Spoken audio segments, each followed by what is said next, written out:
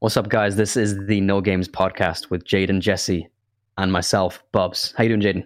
I'm doing good, man. I'm doing good. You said I like the way that you say my name in your accent. It's very nice. How do I say it? How do I say it that's different to yours? And do not make me do an Aussie accent. So for me, I'd say Jaden, Jesse, and Jaden. Jaden, and for you say Jaden, Jesse. I think. Okay. Kinda. Right. I don't know. Uncanny, my guy. Uncanny. It's like I'm looking in a mirror. Look, it's whatever you think it is. All right. Oh God. Okay, Not let's good. stop there. Yeah, stop. Let's not carry that on. Yeah, I'm gonna let you. I'm gonna let you. All right. You know what? Okay, but no, that's funny. So before we get into the topic, that kind of leads me into an anecdote. So Yep. I lived in France for about, how long was I there? I lived in France for about 4 months while Yep. I was in university because I had to do 2 foreign placements in my third year of university, right? So one of them was in France, the other was in Germany. Well, when I was in France, I was out drinking one night with some friends, and there was a guy that joined us who was a friend of a friend, and he was Belgian. Yeah. He spoke perfect English, right? His English was great, but because he was Belgian and I was a few drinks down, I thought it would be really funny to initially pretend that I was from Australia and see if you could tell the difference.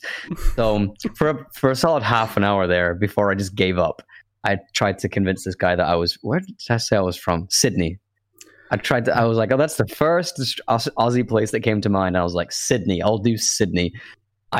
Thankfully, I cannot remember what I said or how I said it. I don't want to remember it. I don't want to even try to contemplate how cringy that was or how many times I missed the mark. But that guy, the point is, it was successful. He believed me, and then I was like, I'm just fucking with you. I can't do this any longer. So, Yeah. But yeah. So I love doing accents. Aussie accent is one of my favorite ones to do, but I'm not going to attempt it today. Maybe once I've had a couple of drinks. But, Okay. Well, then maybe one day we need to think about switching the times and do it at a time when you can, get a little sloshed. I mean, I could get a little sloshed right now. It's 11 a.m., but I feel like that definitely meets criteria for having a problem. Yeah. It's like I'm It's not going to 5 be that. p.m. somewhere.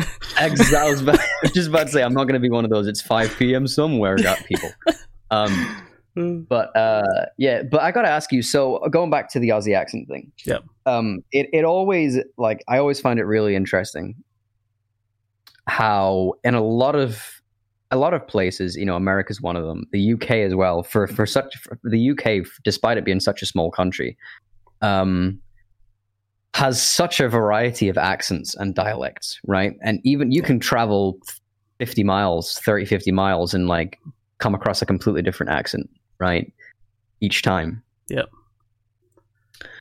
And to the best of my knowledge, and I might be wrong because I don't live in Australia, but I don't think I am wrong because I've asked a couple of Australians about this and they've agreed with me.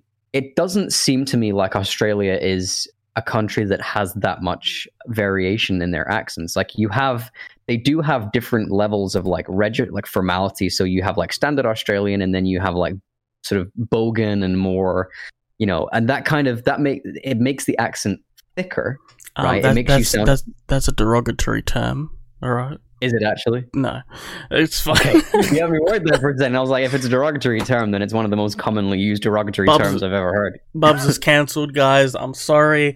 All right, podcast over. That didn't take long. That was 5 minutes into episode 2. Hey, remember it happened, so, but it happened in the practice as well. All right. Oh yeah, it's true.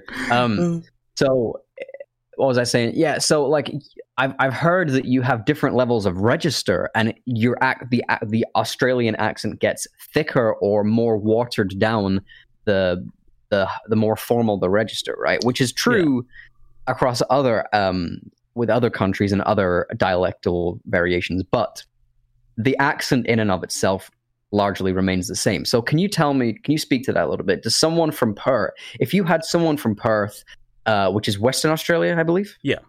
Right? And someone from, say, New South Wales in the same room together, and they were of the same, like, socioeconomic class, like broadly speaking, could you really not tell the difference? Like, could you not pinpoint place them on a map based on their accent?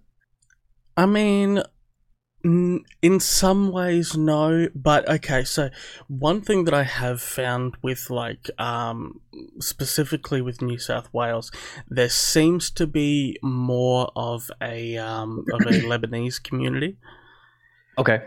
And so, you know, quite a lot of times you'll like people who have gone to school or gone to work or whatever, they would have worked with somebody who may have kind of a kind of more Lebanese kind of accent. So sometimes there is that that kind of thing where like somebody from New South Wales might speak with a bit more of what I would kind of class as somewhat of a little bit of a Lebanese twinge to it. Mm-hmm, mm-hmm. Which I'm not going to do because, you know, I don't want to come across as as making fun of it, because I'm definitely not. Like that's fine, but it's like but I have noticed that especially like because I have cousins that live in Sydney and everything, and you know. Mm-hmm. I definitely have noticed that my cousins do have kind of more of a more of that sort of quality to the way that they talk, and it's almost kind of like an accent, but I don't know. It kind of, over there it more gets just classed as like a bogan accent almost, to be honest. So is that kind of that sort of Lebanese influence or foreign influence into the accent? There's a word that I came across a while ago that's, as far as I'm aware, still fairly widely casually used in Australia. I'm not going to repeat it because it has also been used in the UK historically, but it had like explicitly racist connotations to it. Yeah. But it's a 3-letter word that begins with W to describe someone who, right. So is that what you would call that kind of accent? Is it's a W accent, like what that word followed by, like, is that a different thing? I definitely wouldn't call it that, because so basically even here that's been kind of used as a derogatory term to kind of describe anybody that's kind of European / Middle Eastern, so like Italian and Albanian and stuff like that. Oh, okay. So yeah, well that's the thing. It's kind of seen as a bit of a derogatory term, but then also there is like a there's movies that are named like Super, that W word. Yeah, I heard about that. Yep. Like there's stuff like that that's also used. So I don't know. It's kind of a grey area, to be honest. I mean, okay. It's in some contexts it's seen as a bad thing. In some, it's like, well, okay, but kind of, I don't know if they would describe, if anybody who is of like an Italian or whatever culture, European culture, would explain it like this, but kind of like how in some ways how the African American community have kind of reclaimed the N-word as well. Mm-hmm. It kind of seems like maybe they've kind of reclaimed it as well, so it's kind of, it's their thing and not so much used against them. So do you foresee the word becoming more stigmatized in Australia? Or... Yes. Okay. Yes, gotcha. Absolutely. I'm sorry. No, you go. You're saying what's interesting is that it was about, not even that long ago, about 4 or 5 years ago, maybe. I was asking my friend from who's in Melbourne. Yeah. I was asking him about it, and I was asking him if it was seen really as a slur or as derogatory as it has been in the UK. I don't know about the US. I don't think it was ever commonly used in the US. I think it was a British slur more than anything else. But. Yeah. And again, this wasn't that long ago, 4 or 5 years ago, and I was saying to him, is it seen? Does it have that same stigma attached to it? And he said, no, not really. It's pretty broadly used. So yeah, it's interesting but not surprising necessarily that stigma is becoming increasingly attached to it as time goes on. Well, that's the thing. I think also it depends on like it kind of speaks to the point that I was saying before about how there's quite a large kind of Lebanese and kind of European community in like the eastern states. In WA, not so much. So I guess it's maybe not as commonly used here. But yeah, I don't know. For me, I always understood it as being not a great term. More by my mum has told me that because she's got like Italian and Albanian background and all that kind of stuff, and she's always kind of never really liked that word. But that could be a personal thing as well. But I think increasingly, it's becoming more stigmatized for sure. That's interesting. Yeah. And to your point about language being used or claimed by a certain group to, and this kind of is going to lead on to what I wanted to talk about for the podcast. Cool. It kind of highlights the political and social, cultural power that language can have in its use, because people say that going on to, I'm not going to make this about free speech entirely, but to broadly kind of divert a little bit, people, there's this kind of debate that's still raging nowadays about sort of how harmful or how effective can words be used as a form of violence as opposed to physical violence. And there's a debate, and I think it should be had about the extent and the limits of free speech, and how the limits of free speech play into how language can be used and for what purposes it can be used. And there are some people that believe that it's incorrect and foolish and dangerous to classify language necessarily as violence, and I would probably put myself in that category of people, broadly speaking. But it's also worth noting that it does have political usages and political power, and to argue that language cannot be used as a tool for in the social, cultural, and political spaces is just foolish to argue otherwise, right? Because I mean, how does any politician really persuade any voter base? It's through language, right? Language in and of itself is a tool, and it can be used for all kinds of purposes. So to hear you saying that it's kind of, in some circles, it's kind of in areas of society that word has started to be claimed by the groups that it refers to in an attempt to kind of bolster their cultural and social power and their standing, is very interesting, much in the same way that the N-word, like you say, has been claimed by the African American community as a countermeasure to its historical use for discrimination. Yeah. So that's interesting. Yeah.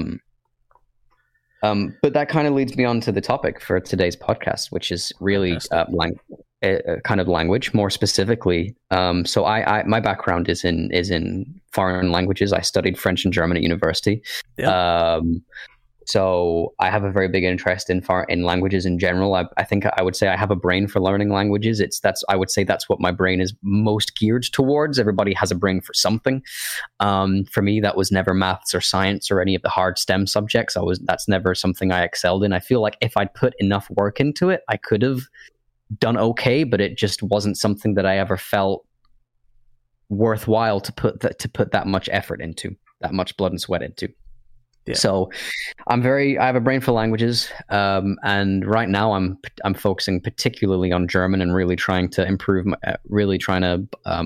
my proficiency in German. So I wanted to talk about a movie. I'm sure you've seen it, and I'm sure a lot of people that are listening to this have seen it, or at least heard of it. Inglourious Basterds. Okay. Yeah, have you seen it? The Tarantino movie? I've seen parts of it. Seen parts of it? Okay. Yeah. So I love that movie, Yep. both because I think it's a great movie. It's an entertaining movie, and I think that it's a really interesting and fun play on like alternative history. So if you're not aware of it, the basic premise is that there's a group of cutthroat cutthroat Jewish soldiers who are assigned to assassinate Hitler, and they succeed in doing so. Right. Yeah. So it's like an alternative. What if this had happened in the war? But there are plenty of smatterings of German and French throughout the movie because it's set in Nazi-occupied France. A lot of it is set in those areas. So really, the main languages that are used are English, French, and German. And there's a particular scene in the movie that is set in a bar that's about 15 to 20 minutes long in length. And it's it's not cut. It's like one continuous cut. Right, so that's how long the scene is, and it's used to really build tension. That's the main purpose of the scene. And in it, Michael Fassbender plays a British spy who is fluent in German, and as such is used by the British Army to go to France, rendezvous with a German spy who is working with the Allies, and he has to go undercover as a Nazi officer, and his job is to go there, get information from their German spy about the when and where of Hitler and when he's going to be in this particular place at this particular time so they can carry out the assassination. So he goes there. It's supposed to be a quick 5 minutes in and out. He gets the information. They leave. He ends up, there's a bunch of other German soldiers there who are out there celebrating. And long story short, they end up getting caught up in... They end up being bothered by this German soldier who's very drunk, but he's trying to strike up a conversation. Michael Fassbender takes it upon himself to, order this German soldier to leave. He doesn't explicitly say because we're trying to figure out how to assassinate Hitler, because he'd be a very bad spy otherwise. Yeah, absolutely. But yeah, so he starts speaking, and then instantly, even this German soldier who's like two sheets to the wind. Is that the expression? I don't know. I haven't heard that expression. Okay. He's like 10 beers deep, right? He's slurring his words. But even as someone whose cognitive abilities by this point are greatly impaired by how drunk he is, instantly the first words out of this soldier's mouth to this British spy are, in German, of course. He says, "Excuse me, sir, but your accent is very peculiar. Where are you from?" Right? And this is Michael Fassbender's character is speaking flawless German, like absolutely perfect. Like from a grammatical standpoint, you can't flaw him. Yeah. But what I find really interesting is how insanely difficult it is, how incredibly clever you would have to be to pass as a native speaker to a non-native speaker, right? And it kind of highlights just how many things go and make up language as it's known. It's not just about the formal hard and fast rules of a language, right? You can speak perfect German, and a German speaker will recognize that you are speaking their language very proficiently. But the language in and of itself is not the only thing that comes into play. There are so many social, cultural factors that come into play, like accent, dialectal variation, things, kinds of like pronunciation, like pitch and fall, right? There are certain accents where people and certain languages where intonation is done in a certain way that just isn't done in other languages. So for example, as a German speaker myself and someone who's a native English speaker, there are other parts of that scene where Michael Fassbender speaks German that is perfect, but he'll rise his voice and he'll drop his voice in a way that just isn't done amongst German speakers, but is done amongst English speakers. Right? Yeah. And so I'm able to look at that and think, you're really giving yourself away here, kid, And so it's very interesting for me as someone who is a native English speaker and has a background with German to notice the differences that it doesn't matter, no matter how pitch perfect his German itself is as a language, grammatically, there's just things that would give him away. Yeah. That, again, you would have to be incredibly well versed, not just in the structure of the language, but also the cultural elements of how people speak that language to bridge that divide and to try and to stand any chance of blending in as a native speaker. There's so much that goes into it. Now, of course, through all this, that's translated by Tarantino very easily to the in a very surface level way to the audience. He lets us know that Michael Fassbender is giving himself away because the soldiers question his accent, because he visually raises eyebrows amongst the German speakers, right? And so that makes it very accessible to the audience. But if you have a background in both those languages, you can tell, even if it wasn't that obvious, you can tell that he's doing things that are blowing his cover. And so I found pretty niche, I know, but I found that really, really fascinating and really interesting and fun to watch. And I've actually been going back and watching that scene over and over again over the last couple of weeks and really listening to the fine details and seeing like, okay, is there anything else there that could have been picked up on? Or is there anything else he could have done differently that might have, if he just known that, culturally speaking, maybe things wouldn't have ended up going so badly for him? Because the result of the scene is that it's not even the language that blows his cover, it's that he signals to the bartender to get them 3 drinks, and he does this. Right? Yeah. If you were signaling the number 3, you would do that, right? Yeah, absolutely. As would I, naturally. So the Germans always count with their thumb first, always. You will never come across a German who does it like that. They would always do it like that. So that's a cultural thing, not necessarily a linguistic thing, but that is the nail in his coffin. And as soon as he does that, the Germans realize that he's not German. And it results in a firefight and he gets killed. So yeah, really, really fascinating for me anyway. So that's kind of what I wanted to talk about today. Yeah, exactly. They did their homework for sure. They did their homework. So that's kind of the topic that I wanted to talk about today, is just how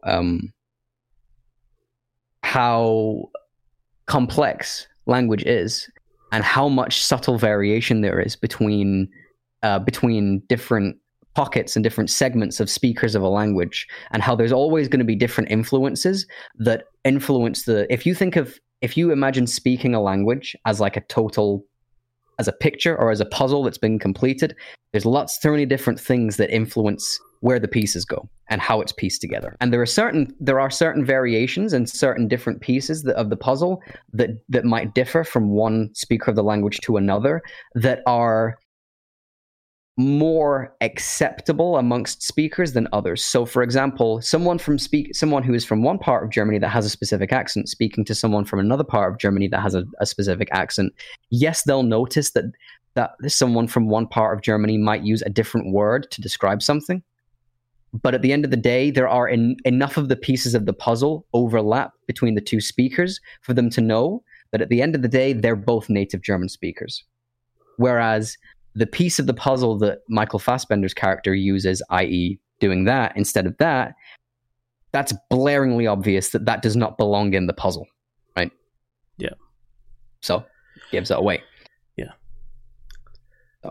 Yeah, well, that's the thing. I've always found, like, at school, I studied Italian.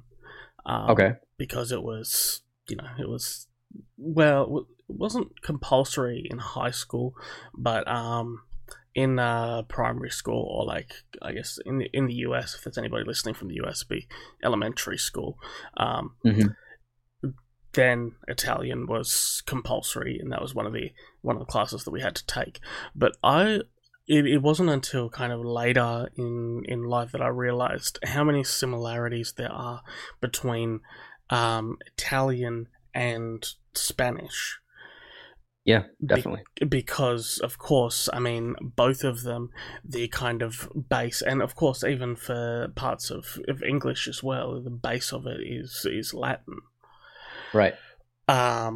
But there's a lot of things sometimes, like because I don't know either Italian or Spanish all that well, sometimes it'll take me a few seconds to really listen to what somebody's saying in any of those particular languages, and it'll take me a second to realize which one they're actually speaking. And for me, more like it's more like the rolling of the R's in Italian, more so than Spanish, that kind of gives it away for me. And the more use of things like, say, Z or Z kind of sounds. I mean, and like I've had to kind of somewhat learn a bit of Hindi as well, because my dad he's Indian. He was born in Fiji, but he speaks Hindi to his whole family. Okay. And I mean, even my grandmother, his mother, who she lives in Sydney, but she doesn't speak English really at all. I mean, she's lived here since, like, I don't know, 99 or something. But yeah, she only speaks Hindi, so I've had to kind of learn little bits and pieces over the years, more just kind of greetings, and then a couple of swear words that my cousins taught me while I was in Fiji. But yeah, it's always the swear words. That's always people's go-to whenever they learn a new language. Oh yeah, and the worst thing is that, so when I learned this, like, it was when I went to Fiji for the first time. I was like, I think 8 or something.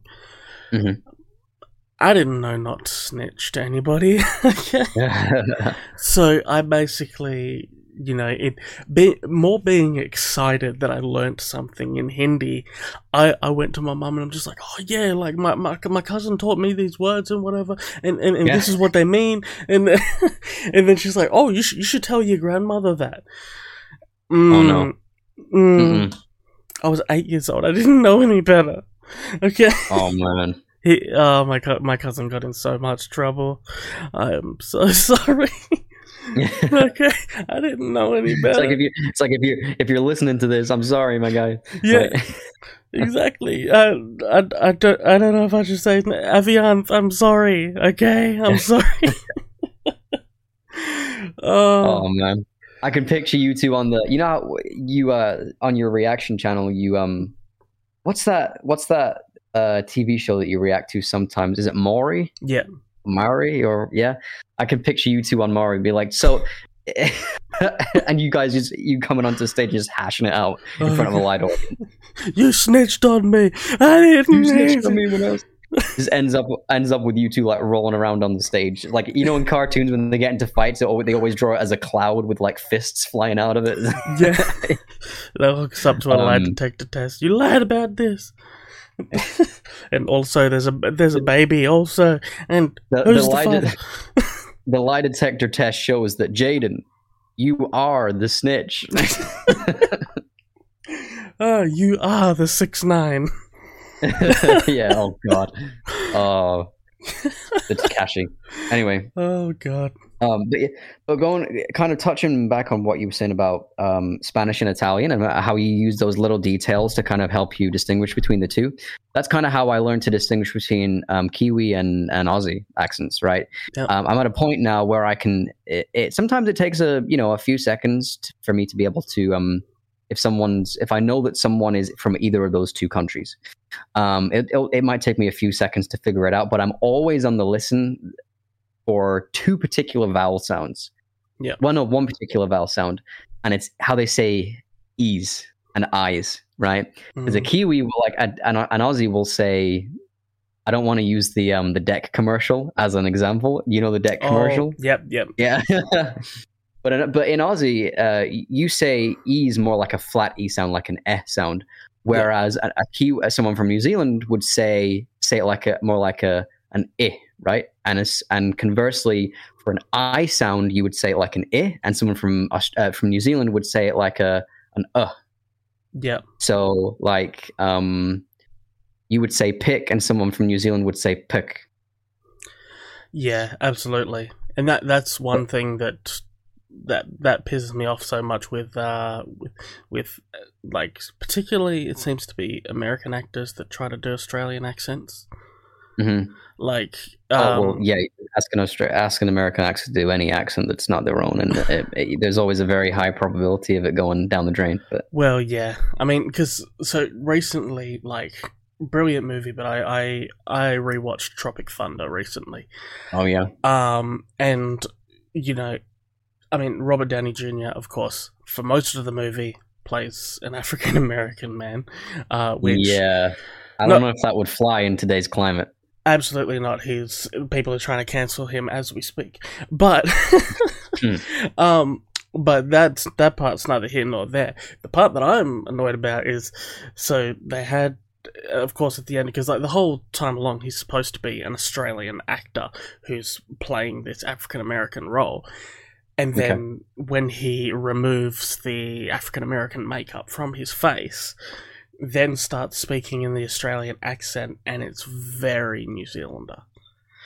Okay. And the whole movie is great, but just that is like the only thing that really annoys me.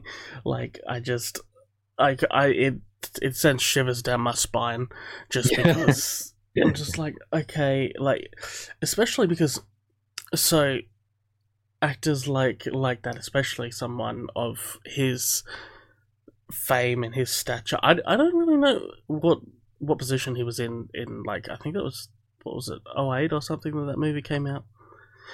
But I'm not 100% sure at that stage, because I know he had some personal issues, whatever, like towards the kind of start-ish of his career. But I would think that he would have enough money, or even the movie would have enough of a budget to hire a like accent coach for him. Yeah, that's the thing. Dialect coaches, accent coaches, language coaches, they never seem to invest enough time and money into those things, for sure. It's one of the, and it again, I'm with you. It really annoys me. It really frustrates me. It's like, have you ever watched The Boys? I have watched like the first couple episodes. Okay. Yeah. So Carl Urban, great actor.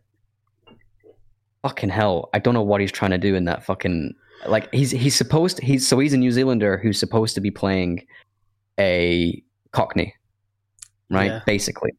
Yep. Now, you'd think that there's not a huge amount of a bridge to gap between those two accents. There's some, but it's not big enough for him to get away with not kind of nailing it. And I gotta say, for the whole thing, it's just so hit and miss.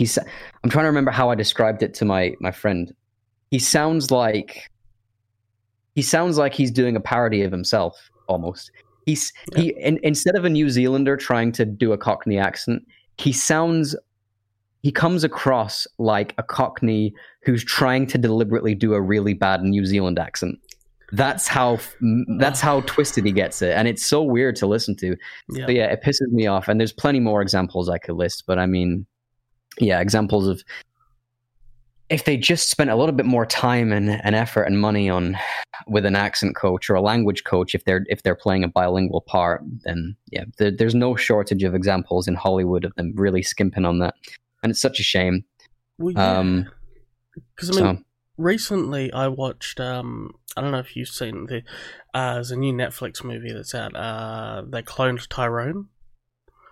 No, I haven't even heard of that, actually. Okay, so it's got Jamie Foxx in it, but then also so like the main character is played by John Boyega. Oh, okay, gotcha. Who, of course, is British, but he plays a just straight up hood African American guy, and seriously, like, I didn't get taken out of the movie at all whatsoever. Like, his accent was absolutely perfect. The way he spoke, you believed it. And the craziest thing about it was, literally like 2 days ago, I saw that he did 2 days before I watched the movie, I saw the what is it? So Rhett and Link's offshoot channel, The Mythical Kitchen.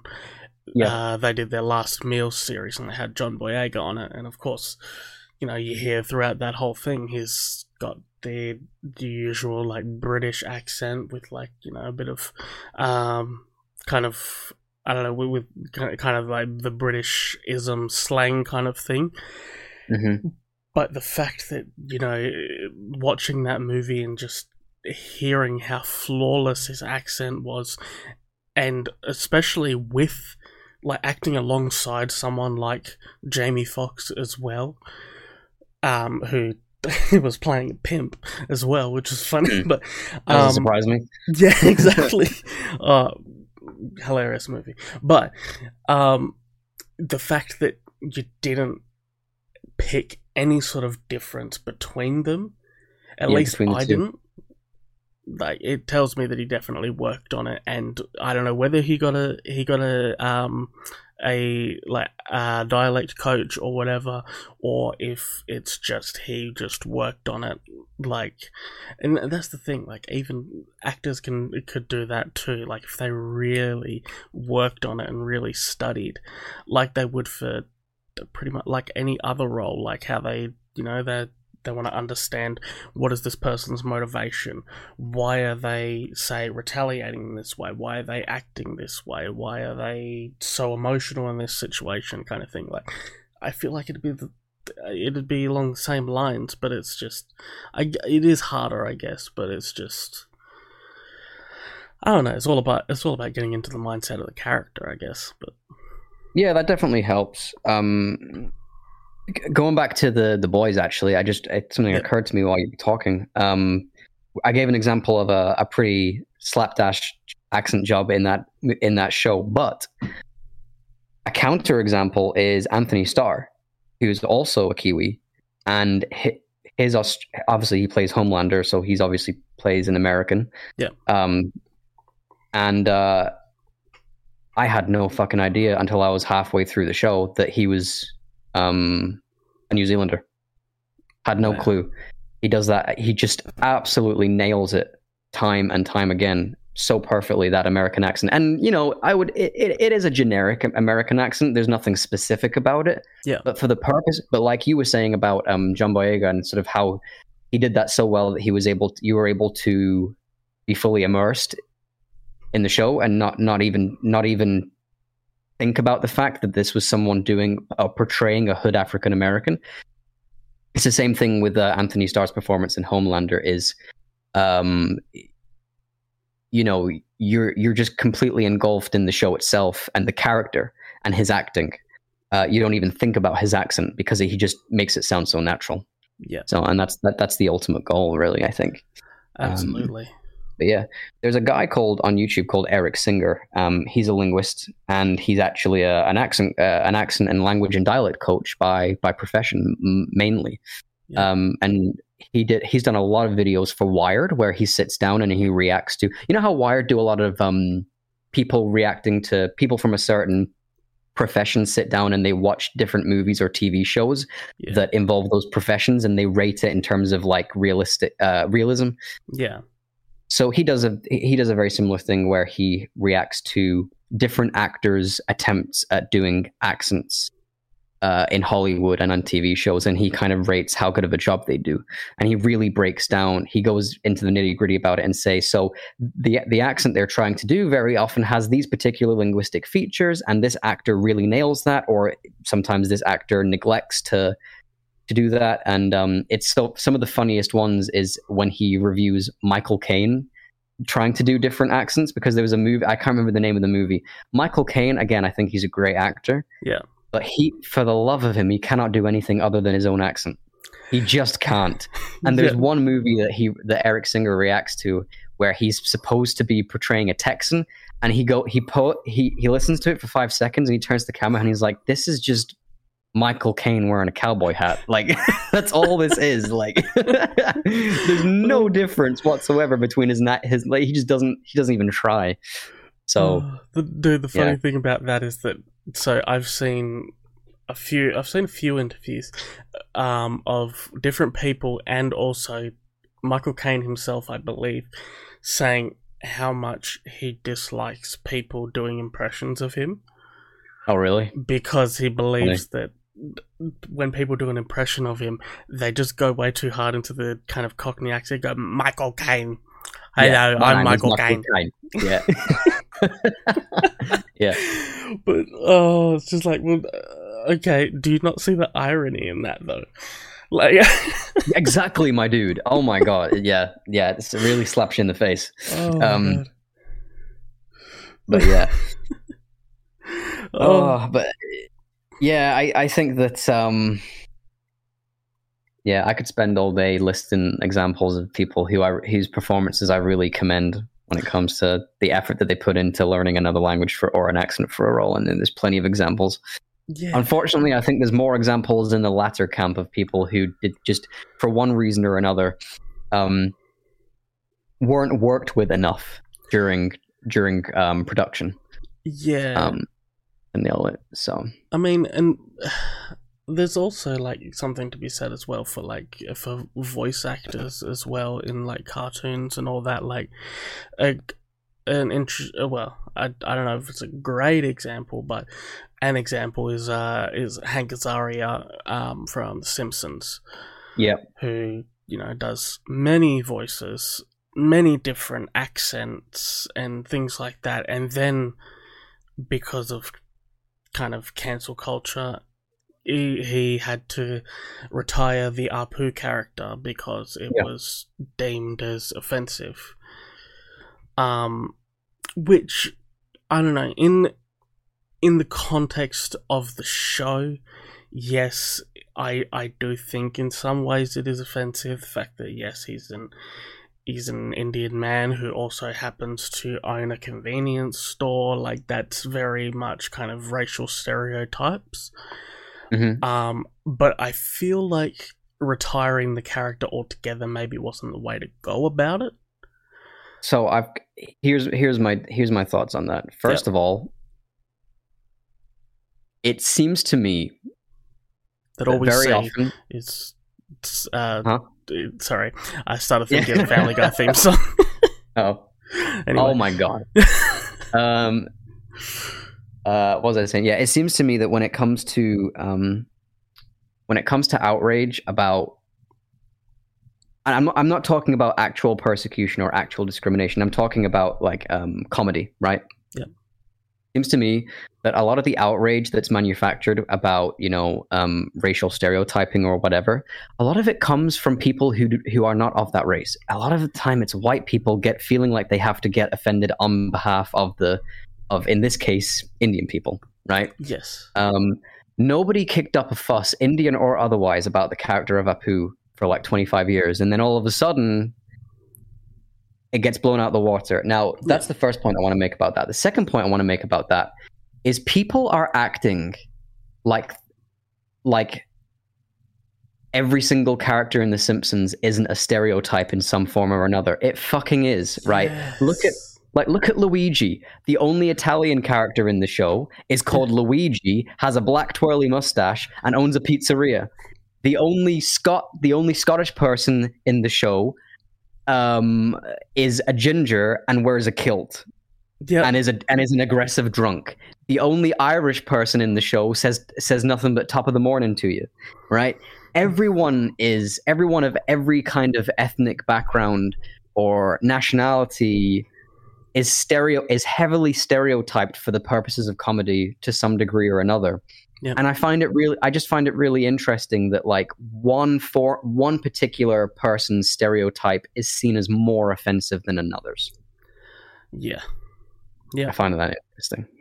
Yeah. I mean, because like, I'm sorry, just to add to that, and even if it's not like a national or ethnic stereotype, sometimes it's a career stereotype. So a lot of the chief of police is seen as a fat, incompetent, donut-eating pig.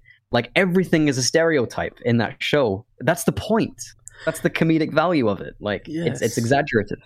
So exactly, because not only that, like, so part of the point of that is, yes, okay, sometimes that is the butt of the joke, but then also there are episodes where they shine a light on those characters and show you that they are also more than that. Like, they're multifaceted. Yeah. Exactly. Yeah. Like specifically, like, I mean, Chief Wiggum, I mean, he is a fat, incompetent police officer, but at the same time, he is also a family man, and he is also working hard to, in the best way that he can, but he is also like working to, put food on his family's table. I mean, that's also the commendable side of it. And I mean, same thing with Apu even. I mean, he's running a convenience store, yes, but he is doing so and working so many hours as they have shown before. Yep. Exactly, because he has freaking 9 kids or something? Yeah, I think they have octuplets. Yeah. Yeah. octuplets, and then his wife's got to stay at home and look after the babies. I mean, so again, it's like there's more to the character than just that surface level stuff that people are getting offended over. Yeah, on absolutely. behalf of other people, like yeah, absolutely. And sometimes I think people often forget this. Sometimes the purpose of comedy is what people perceive as the butt of the joke is actually or rather, what I'm trying to say is the caricature that's being portrayed is not the butt of the joke. Yep. It sometimes, and if you do it cleverly, this is the case. The butt of the joke is actually the kinds of people that would look at a character like Apu and only see the fact that he's Indian, that would only see the stereotypes. So, for example, I think you can make an argument that if you're stereotyping an Indian man like that, you're not. The creators of The Simpsons are not literally saying, haha, this is what all Indians are like. But actually what they're trying to say is some people are so shallow and dumb that this is what they perceive someone like Apu to be like. That some people actually would look at Apu and that's all they would see is an Indian man running a corner store, right? Yeah. Whereas, as you say, when you get down into the nitty gritty of it, that there's so much more to his character and his that there are traits and there are complexities to him as a person that go way beyond just the color of his skin and the stereotype that he's portrayed as. Yeah. And some of the most stereotyped people in that show do have at least one episode about them that really delves into their complexities. Groundskeeper Willie is another one. Yeah. We learn a lot about Groundskeeper Willie as a person in several episodes than just the fact that he's an angry Scottish drunkard, right? Yep. So, I mean, the one that not specifically, obviously, showing what he's like, but the one episode that stands out to me is a Treehouse of Horror episode. Actually, love it.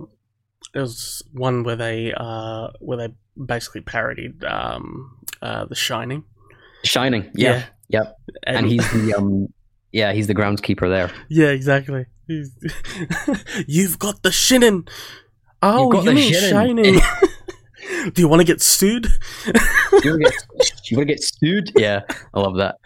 Oh, I love it. But I don't know. Whenever I think of Groundskeeper Willie, that's like one of the first episodes I think of.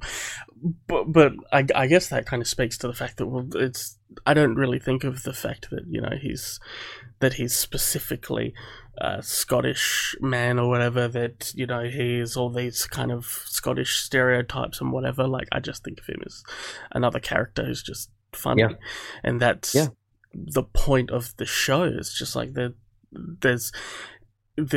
it's all these characters who seem like, okay, maybe they shouldn't kind of fit into these quirky situations that usually the main characters are getting into, but somehow they weave into it, and somehow they are like they fit in perfectly because despite any sort of differences that they may have. Do you think that on some level that at least maybe in the earliest days of the show that that's kind of an attempt for the producers to embody the American dream, so to speak? Is it's kind of a very simplified, picture perfect idea of people from all kinds of nationalities, backgrounds, and skill sets and stereotypes or whatever coming to the same town and coexisting and successfully making a way for themselves in this sort of American small town. Absolutely, I think for sure. I mean, there's too much pointing to that fact for it not to be. I mean, the fact that there's so many characters of different backgrounds and all that is just obvious.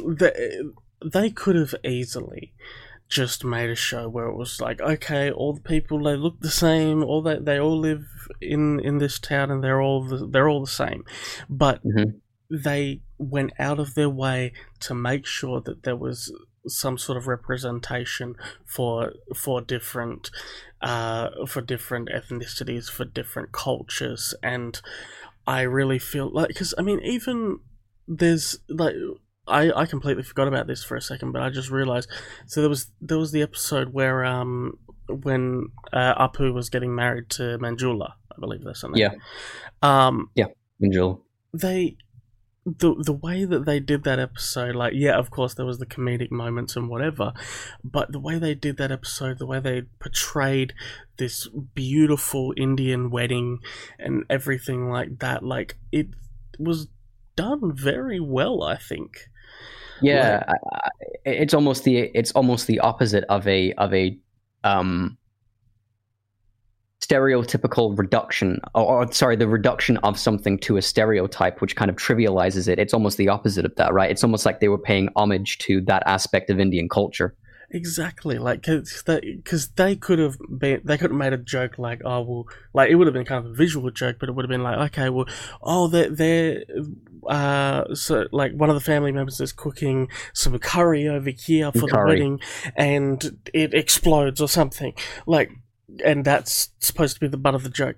But you know, the biggest, I think, joke in that was basically that the elephants got scared. I mean. Yeah, I mean, okay, there's elephants, you know, and there was, I think it was a mouse that scared them. Yeah. So it's just like, that's just like a common so thing. The butt of the joke ultimately is not the cultural aspect. It's the fact they went down an entirely different route.